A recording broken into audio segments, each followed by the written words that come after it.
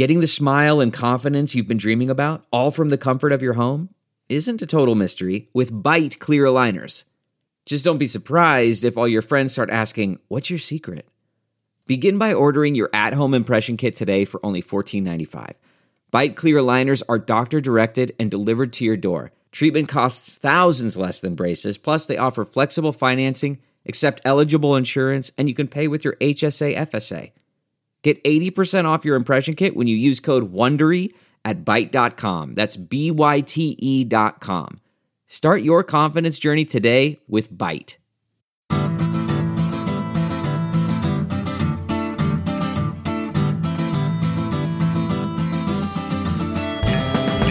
Welcome to the Sinica Podcast, a weekly discussion of current affairs in China, produced in partnership with SupChina. SupChina is the best way to stay on top of all the latest news from China in just a few minutes a day through our email newsletter, our smartphone app, or at the website supchina.com. SupChina features original, independent, and uncensored reporting from and about China, covering everything from media policy to the Me Too movement, and from the Belt and Road Initiative to the ongoing repression of Uyghurs and other Muslim people in Xinjiang. We're sure you'll agree that it's a feast of business, political, and cultural news about a nation that is reshaping the world. I am Kaiser Kuo. Today it is a special edition of the Sinica Podcast. I'm at the Association for Asian Studies conference in Denver, Colorado, and just downstairs in the lobby I ran into my friend Nuri Turkel. And I thought I'd drag him up to my impromptu studio up here in my room and talk to him about what is the latest right now. You remember Nuri, who is the head of the Uyghur Human Rights Project. He's the founder and director of the Uyghur Human Rights Project and has been active in the Uyghur dissident community for a very, very long time. He's a Washington, D.C. based lawyer. Nuri, I understand you had a panel today. Maybe we could start off just by talking about what the state of American understanding is right now about the plight of the Uyghur people in Xinjiang right now. Since our last conversation, I can report that there are growing interest among American elites, particularly in the policy circle, academia, in addition to media reporting that is still ongoing. So there's a momentum. That momentum has not been translated into a real policy action yet. The administration is still considering some sanction under the Global Magnitsky Act, and the U.S. Congress is considering at least two bills currently. Let's talk about these options right now that are before us. So the Global Magnitsky Act would only sanction individuals, presumably would be people like Chen Quanguo, who I don't even know if they have assets that would be affected by American banking actions, and I don't know that they, care very much to travel to the United States. So I wonder whether that is even enough. Something like Global Magnitsky that would target so narrowly. What are the two congressional bills right now, and what would they do? There are two bills, draft bills, being introduced in the last Congress and reintroduced in this Congress. The first one is Uyghur Human Rights Policy Act, co-sponsored by Senators Bob Menendez and Marco Rubio in the Senate for the Senate version, and then for the House version, it was introduced by Christopher Smith of New Jersey and Tom Suozzi of New York. Bipartisan support, both of them, but bipartisan bill. The Senate version has over 24 last time I count, sponsors, and the House version has about 40. Including Speaker Nancy Pelosi. Right. And then the second draft bill was introduced by Brad Sherman of California and Ted Yoho of Florida. It has about a dozen supporters. Eventually, I believe these two bills might be merged because there's some overlap. What's the difference between them and where they're currently drafted? The Sherman-Yoho bill is focusing on the U.S. businesses. Okay.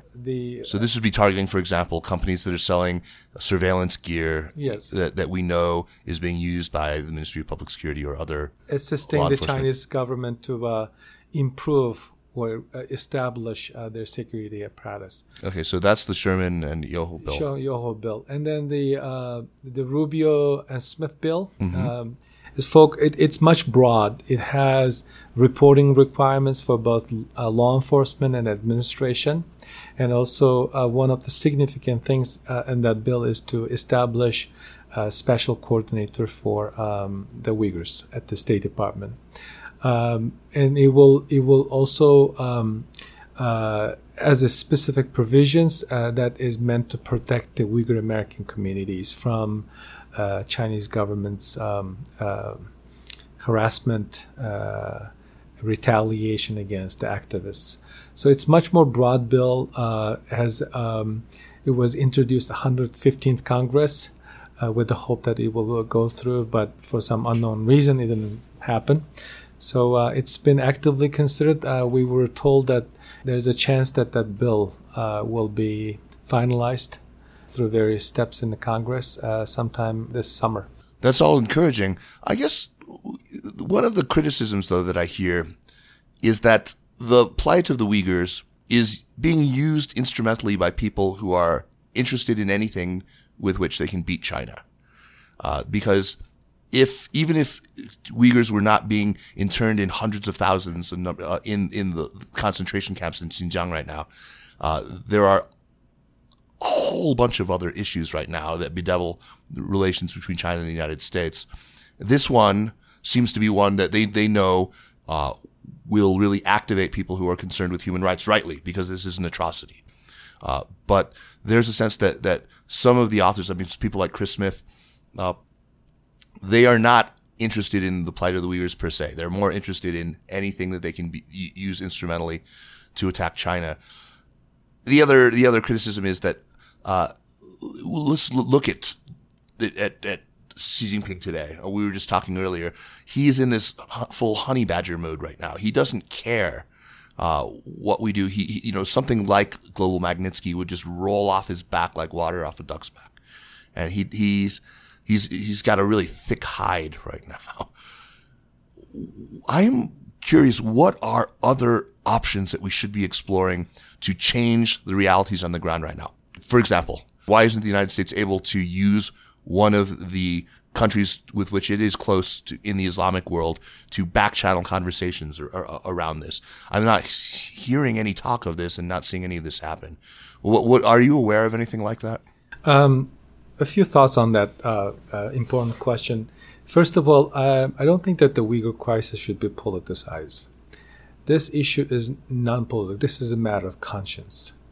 We're talking about a mass internment of an ethnic minority in the 21st century. Yes.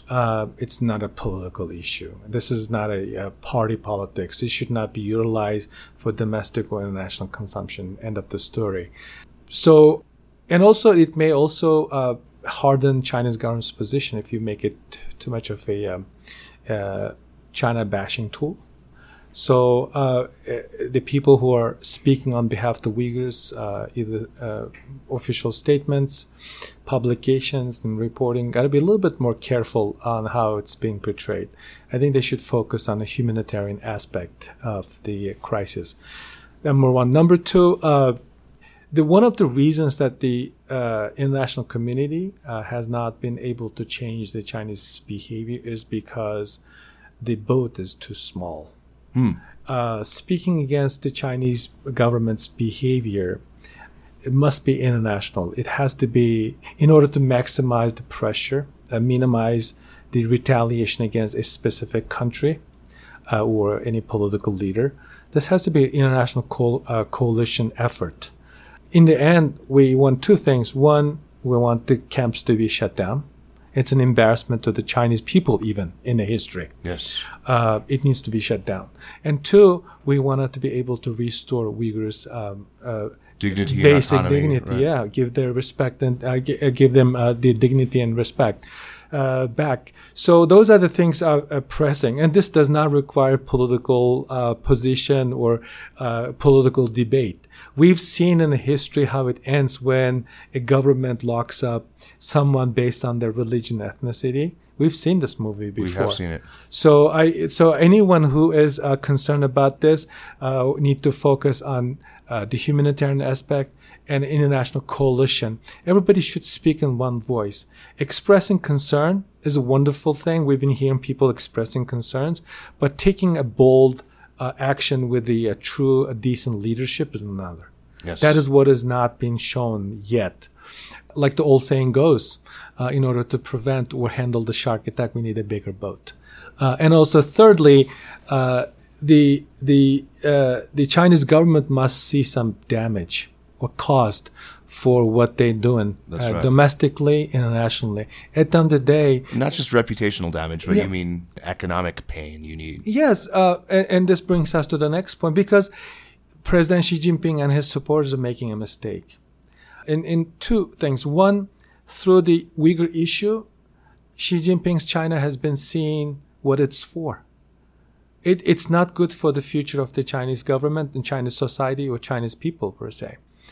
They have to, take into consideration how it's being judged in the history. That's right. And then two, if this trend continues, why this has to be international effort, the other countries may follow the same method to squelch domestic political resentment. It's not good for the civilization. Right. And then third, if the world allows Xi Jinping's China to continue to use technology to suppress its own people, this technology means to suppress advanced political oppression, other countries and other dictatorial regime will become a new norm. And we have to ask ourselves, is this okay in the 21st century? Is this the type of society that we have to live in? And I think we all know the answer to that. That is absolutely not acceptable. So, we're not seeing it not only spread to other authoritarian states, but spreading outside of Xinjiang into other parts of China too, right? It's bad. It's bad domestically and globally. I don't think that anyone disputes or disagrees that China should have a rightful place in its in an international stage or international arena. But with this kind of mindset that the Chinese leaders have shown, this will create a problem in their relationship with the world eventually. So, and then we briefly touched about the cost. The American corporations are still doing business in China. Foreign Policy magazine listed over 500 Fortune 500 companies. They are still doing business. So these companies have to speak out. And the business community speaks out will bring a positive change in this crisis, in my belief. Right. And we talked about the cost. When you look at the Chinese government's response, since the issue been reported, crisis being reported since last summer extensively, they've been trying to change the narrative. They've been trying to restructure the headline, but they have not been very successful. The only thing that we have seen in the Chinese government's reaction is to make them acknowledge the existence of these camps that they euphemistically call re-education camps. Right, or now they're even calling them boarding schools. Boarding schools. It's just, that's right. Boarding schools have to be teach like the school, manage like a military, protect like a prison. This is Chinchenko's statement. Right. Is that how you manage a boarding? Maybe the one that I plan to send my child to. I think that there's criticism that is in good faith, and there's criticism that is clearly sort of part of that. This is from the Chinese perspective. I think that they know the difference. So as you say, the business community speaks out. They are not. It's Beijing does not believe them to have only sort of a China bashing agenda in mind. I think their criticisms would be taken on board more seriously than criticisms by certain American politicians. And I think that's important to distinguish, because there are more and less effective criticisms of this. I think that people who speak out against the atrocity that's going on right now and do it from a position of wanting what is, genuinely wanting what is in China's long-term best interest. And, I sincerely believe, as you say, this is bad for China. This is bad for the world. I think it could possibly be taken on board more seriously by Beijing. And then U.S. companies like the global multinational corporations have to ask themselves a good question. Are we going to end up being Thermo Fisher? Eventually, become a talking points or the headline in the major newspapers and forced to give up the practice. You can still have a practice, business practice, but it has to be healthy. You have to use your influence Recently, some members of Congress complained about American corporate executives lobbying on behalf of the Chinese government. That same type of techniques should be used in Zhongnanhai as well. That's right. I mean, I think they are. I mean, and the part of the problem is there are fewer and fewer people who Beijing will actually listen to. There are very fewer and fewer of the people who can get meetings in Zhongnanhai, and those people will not necessarily be the ones who are going to most effectively raise this issue. So we're in a difficult situation. Let me ask you a question, Nuri. Have you, in your organization, been in contact with any of the Democratic candidates? And have you managed to get some of the candidates to include discussion of this in their talking points when they talk about American foreign policy? Senators Warren and Gillibrand signed on the Rubio-Menendez bill. Mm-hmm. Very good. That we have seen some interest in certain candidates' foreign policy team, particularly Senator Warren's team, reportedly very interested, trying to work on a policy paper.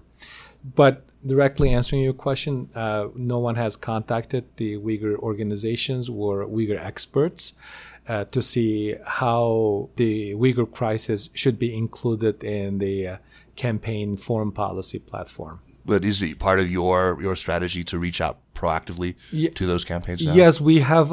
Actually, we've been doing a few things at the same time.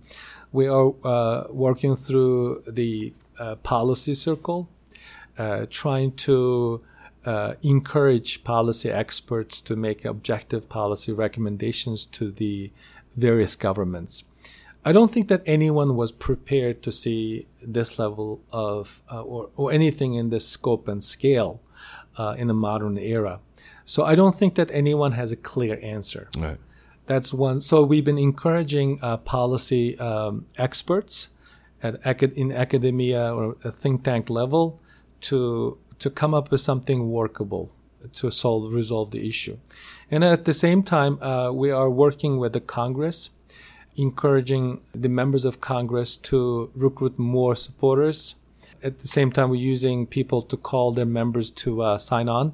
That's on the legislative. And also on the administrative side, we've been working with the various senior government officials, regularly updating them with the development, at the same time asking them to take action. Because it's long overdue. It's almost a year since we've been talking about this. Something has to be done. But I do know that something in the process of building up. It could be any time, but it shouldn't take a year to have. Yeah. In that year where this has been a constant point of discussion, certainly within the China watching community, it's been very frustrating to see that levels of internment seem to have only increased. Yes. I'm hearing anecdotally that even in parts outside of Nanjiang, I mean, even in Urumqi, we're seeing higher levels of people who are disappearing. This includes U.S. permanent residents. I'm sorry? This includes U.S. permanent residents. Right. There are now U.S. permanent residents who have been interned. Yes.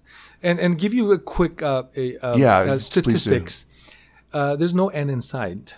That anything that internationally been done is at least changing the thinking of the Chinese government, other than they just being very active in their propaganda campaign. Specifically, they keep building camps.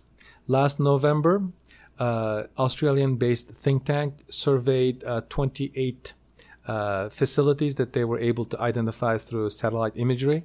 The expansion rate in less than 2 years was 465%. Wow. And then, and even in recent months, we still continue to see the increased building. Reuters did their own survey of 80-some facilities. Of those 86, they surveyed, focused on 36 of them. The expansion, the area of expansion is equal of 140 soccer fields. And BBC late last year did another reporting. It shows that the authorities are building the largest prison camp in the world just outside of Urumqi. My God. So this is still happening real time. What about numbers? Do we have? I know Adrian Zenz has revised his estimates and now puts the number at well over 1 million, at maybe 1.5 million. Is that correct? Scott Busby, a senior State Department official, testified in U.S. Congress late last year, said that based on the estimate, the number is 800,000 to 2 million. This is the State Department. This is a big range, but what is your best estimate? I think it's hard to ascertain the exact number, but I would go with Adrian Zen's recent 1.1 because he's looking at the construction bids and the people in a certain pocket of neighborhoods and areas. The percentage, right. And then using the government's own data. Right.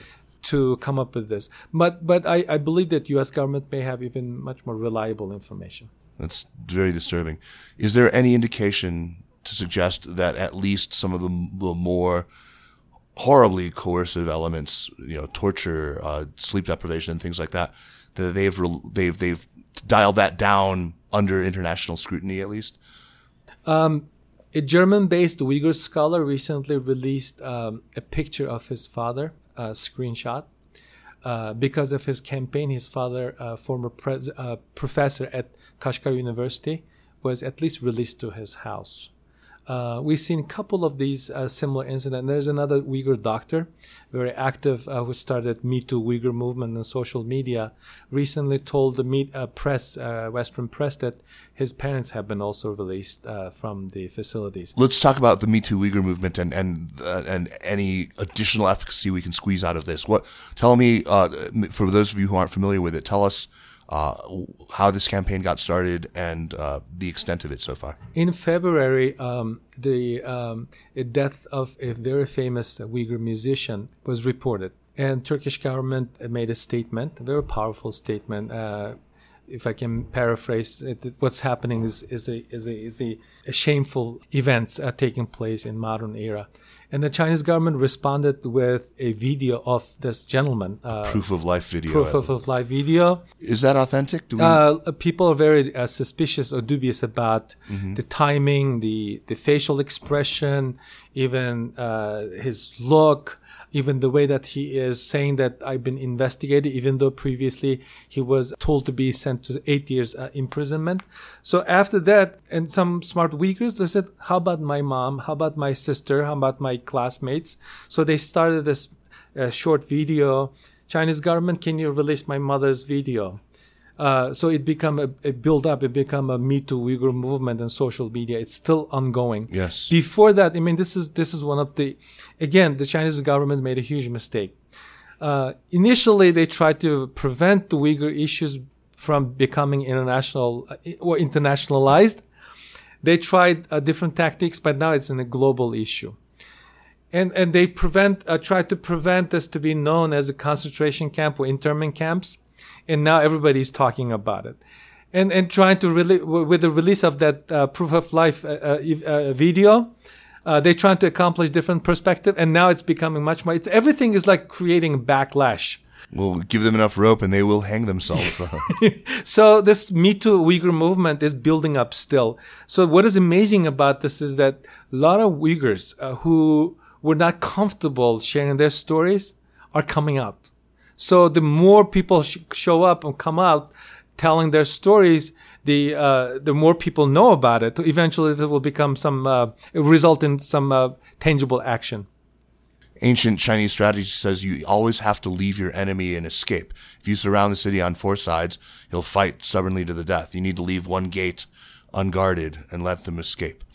Is there a way right now for us, people who are concerned about this issue, to push China and still give it a way to save face and back down without sort of an unacceptable level of humiliation on Beijing's part? That's a great question that concern people, especially in the decision-making level in various governments, have been asking, how could we help ourselves and the Chinese government to get out of this mess? So one way, I think the Chinese government should at least need to stop building camps. Yes. And release those who have nothing to do with China's security concern. That would be a goodwill that the Chinese can do in the short term. In the long term, they should shut down the camps and restore Uyghurs' cultural and political rights enshrined in the Chinese constitution and at least in their autonomy laws. I mean, this is not too much to ask. Any responsible government would find these to be a reasonable request. But the problem is whoever advised Xi Jinping back in 2014 and 15, people like Hu Lianhe, who was in a very high-level official at the Tongzhanbu United Front, it led the Chinese into a very dark direction. That's right. So, where the project is nothing less than essentially eradication of many features of the Uyghur culture and religion. Yeah, specifically said the materialistic satisfaction will not get us the stability. We need to look into spirituality, meaning anything that is connected to ethno-national pride eventually will become a political threat. Oh, forget about diversity. Diversity is not going to work. We have to create a one nation under the one language, one culture. So this is, think about it. Some people may not like this, but we know that some people believe that homosexuals can be converted to heterosexuals. Right. It's a human nature. How would you be able to convert an ethnic group been practicing that religion since 12th, 13th century, speaking that language, living that life, appreciating that way of life, into something completely foreign? So us against them mentality is leading the current mindset. This will end up, I don't think the Chinese government will succeed in this. It would be horrifying to think that they could. Are they going to be able to get rid of all of them who has been in the camps? I don't think so. What about people who are broken? Even one thing that your listener need to think about is that with the current the ongoing oppression, mass detention, surveillance state, this exportation of China's oppression to other countries, actually hardening the Uyghurs. That's right. It's radicalizing and hardening them. And how is Beijing not convinced of the truth of this? No one, even the outsiders, cannot rationalize it. Even the people who had a soft spot, goodwill towards communist government, now thinking like, wow, this is now right.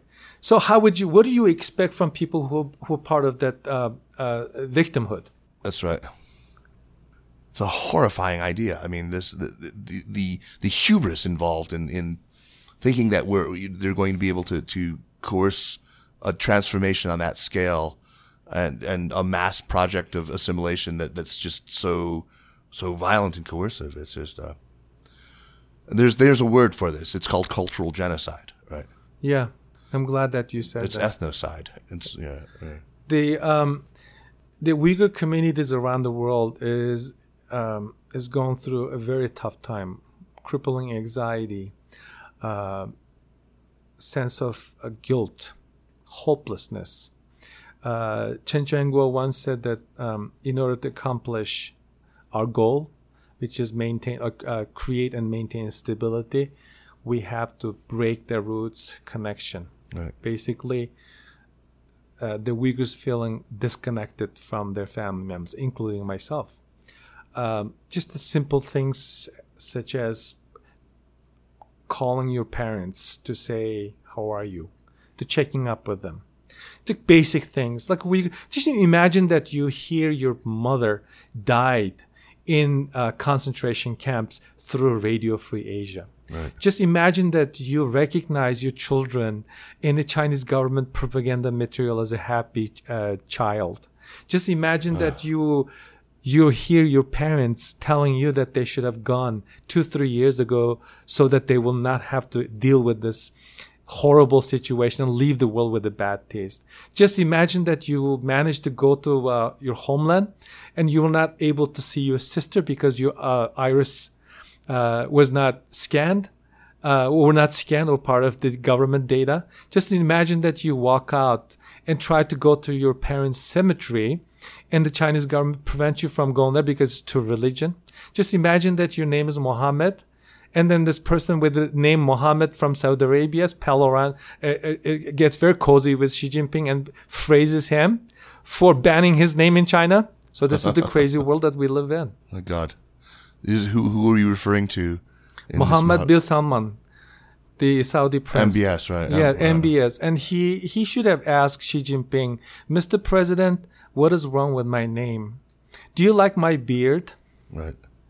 And this raises the obvious question of, so Erdogan in February made some strong statements, but so far in the rest of the Islamic world, all we've seen is the Malaysian prime minister in waiting, who is somebody who has suffered, political imprisonment himself and knows very well, has spoken out on this, but we're still hearing so very little in the rest of the Islamic world.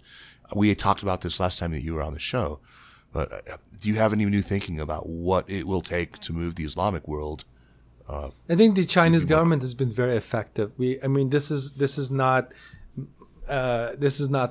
something new to a China-related conversation these days. People using 3C, coercive, corrupt, corrosive Chinese influence campaign around the world, and which has been very effective in the developing countries and Muslim countries for a couple of reasons. One, so those countries believe that China is out there to help them to build schools and hospitals and roads, whereas so-called Western imperialists, the United States, for one, bombing their cities and their country. So there's a kind of false premise being promoted and being understood by various Muslim communities, and it's working for the Chinese government's benefit, for better or worse. And then two, Chinese government somewhat convinced its Muslim allies. Secretary Pompeo said last week that China has its own league when it comes to human rights violations. So they managed to make these countries to believe that this current crisis was in the making of the United States or West. This sentiment is widely being... Well, it doesn't help when our president pursues a ban on Muslims or... it certainly doesn't. It does not plays right into Beijing's hand. It does not help. And let's face it. Let's be frank about this. We have a problem with Islamophobia all around the world. Absolutely. And this killer in New Zealand was apparently admiring China's treatment of its Muslim people. He didn't say that specifically, but he said that. Yeah, I actually took he the time agreed to read with that. the lack of diversity. Yeah, he praised China as basically an ethno-state. This is a regular talking point in all these quote unquote alt-right people. They look at these countries of East Asia like Korea or Japan or the PRC, and so the Chinese government one is buying out the silence from the Muslim countries. Continue to. It is a disgrace that the Organization of Islamic Conference just several days ago come out and praise the Chinese government. This is more than just a disgraceful things that they've done. And then the two that the Chinese government has been very effective in doing is that this is not true. This is the making by the West to undermine China rise. Does anyone sincerely fail to believe the evidence of their eyes, though?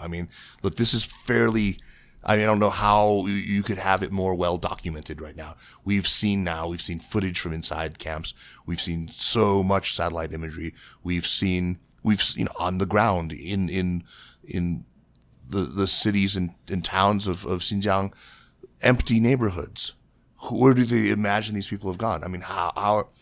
What are they buying this boarding school idea? I think these handpicked or selected places that these delegations visited led them to believe that the Western press has been circulating fake news. Even where they've allowed the Western press to go, though, we are treated to these grotesque tableaus of, for example, we saw the Uyghur people singing in English, "If you're happy and you know it, clap your hands."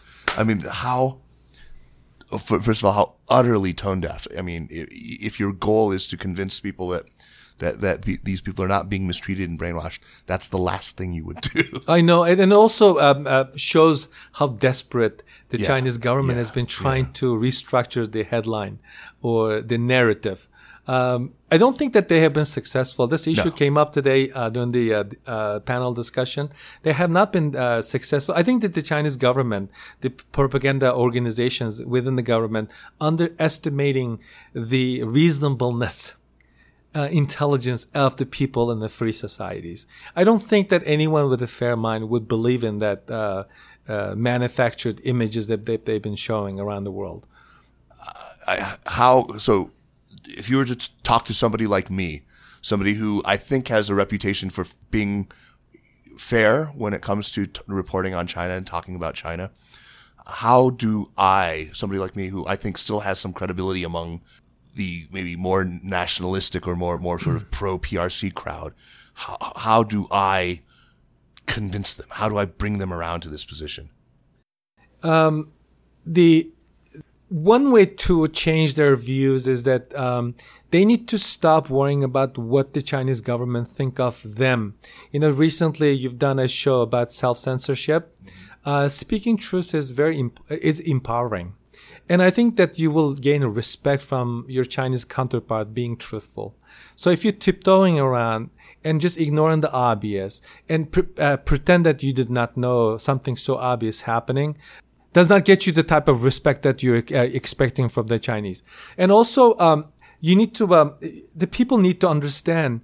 In the past, those who kind of blaming the Uyghurs as troublemakers, now need to see, look, the Chinese government is pretty successful, especially during the period of 2009 through 2015.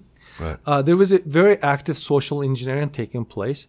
They created this generational gap for particularly the individuals who were born in 2000 and upward, have already been very sinified. So this unnecessary, out of proportion measures and construction of the modern day concentration camps will eventually backfire. They will create backlash. So seeing the Chinese government's policies through the lenses of the Uyghurs will help you to understand what this government is up against when it comes to minority rights. So, the diverse society is a healthy society. It shouldn't be fearful about it. So this kind of basic understanding could help them to change position. I am a member of a listserv. There are a lot of China scholars, experts, and journalists. I hardly see any discussion about the Uyghurs, even on the faces of this crisis that is taking place in the last 2 years. I'm a member of that same listserv, and I agree with you. That shows how timid even people who are well versed about the issue has been. Privately you can say, the Chinese are doing horrible things to the Uyghurs, but that should be public. Just privately talking about you, expressing your displeasure is fundamentally different than publicly speaking out or encouraging those who can make a decision to take a bold action. My own organization, SupChina, and the Sinica podcast, we have been trying. We talk about it. We have a column by Darren Byler that runs regularly about the situation in Xinjiang. What more can we be doing right now? I think you should invite more China experts or Xinjiang expert, the Uyghur expert, to continue this public education. One of the reasons that we have not seen a governmental, societal reaction the way that a reasonable people would expect is because the Uyghur issue is still relatively unknown. I'm personally very grateful that you mentioned the Uyghur crisis in every opening of your podcast. And very early on, last summer, one of your colleagues did a nice summary, a timeline of the events unfolding. It was very educational, and I'm profoundly thankful that you invited this expert by Darren Byler to publish a monthly column. I think the way that you educating your listeners or informing your listeners in an objective way has been very useful. I heard people talk about the things being discussed on your show by experts like Jim Mulward and others. I think that you should continue to do that. Public education is very important because at the end of the day, I believe that the Chinese people will need to speak up and take an ownership of this problem. Absolutely. With your reach to China experts, Chinese-speaking listeners, eventually will make them to take a position in the same way that some of the white people stood up for the for the protection of the oppressed, like the African Americans in the United States. And that's what I'd like to see. And I maybe we can end this segment by talking about how can we reach out to sympathetic Han Chinese people in the PRC, people who can really make a difference. I mean, I feel like we have to be careful because there is always the danger of just galvanizing them, of you know, when they are being browbeaten, sometimes they really, their hackles go up, they become very defensive, and they're not amenable to persuasion. And this is true of all people. It's a hard thing to do, but it is so utterly necessary to convince ordinary Chinese people that what their government is doing in Xinjiang is flat out wrong. How do we reach them? I think, the two things that has been preventing from that kind of a desirable reaction from the Chinese community. One is the anxiety that the Chinese government created and using as a tool. So the censorship and this sort of thing. Yes, right. And then also the same type of tools being used outside of China as well.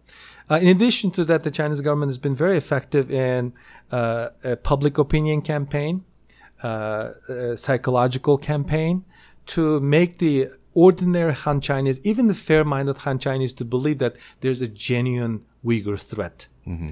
At least recognizing that what the Chinese government has been doing in the 21st century, criminalizing the entire population collectively, is not good for the Chinese civilization. You know, it sounds like a pep talk, but we still talk about Holocaust today. You know, white people are in the generation who lives in the post-Second World War era still have to be held accountable for something done by similar people who have no connection to whatsoever. I mean, the Chinese people, and also one other thing that people should also think about is that this is not going to stay in Uyghurs' homeland. The Uyghurs' life and their homeland had been used as a laboratory for surveillance, total surveillance by the Chinese government. This will be the life for the Tibetan people, I'm afraid. This will be the life for the Chinese people living on the other side of the area. Eventually, this is working. The governments, if something is working, they're not going to change behavior. They will continue to test it out. Eventually, this boils down to one issue. The concentration camps in Uyghurs' homeland is just a symptom of the larger problem. Boils down to CCP's insecurity, Xi Jinping's survival, a struggle for survival as a sole leader, a leader without the term limit. So this issue is much bigger issue, non-political. People should not treat this as a political issue, should not treat it as a separatism issue, should not treat it as a security issue. This will eventually affect their lives. This is a matter of conscience, even for the Chinese people who are living relatively free in other parts of China. That's absolutely right. After 1989, after Tiananmen, the United States granted a broad, basically a green card, permanent residence to any Chinese people who were living in the United States and sought it. Do you think that we should do something like that for Uyghurs as well? Speaking out or taking actions against China is not an easy thing. We're clear about it. Yes. You know, it does not require much thinking. It's very for the United States, it's a very important relationship. So what they can do in the meantime to do something humanitarian, for example, the United States Congress or president through either executive order or legislation to grant asylum for Uyghur students or asylum seekers in the United States. Just recently, Swedish government offered a blanket refugee status for the Uyghurs. That is supposedly a relatively easy thing to do, and it's not going to upset the Chinese government. Is the way that they are alerted or alarmed the Chinese authorities with the global Magnitsky consideration. But it will provide a significant protection for people who wish to speak out, but who might not otherwise dare to because of fear of having eventually to return. Yes, the danger facing them is present and real. One, their passport. Most of those students who have lived in the United States in the last several years could not renew their passports. Chinese government saying we can only give you a travel document, allow you to return. When they return, we have several Uyghur students return, end up being in the camps. Yeah. So they don't want that.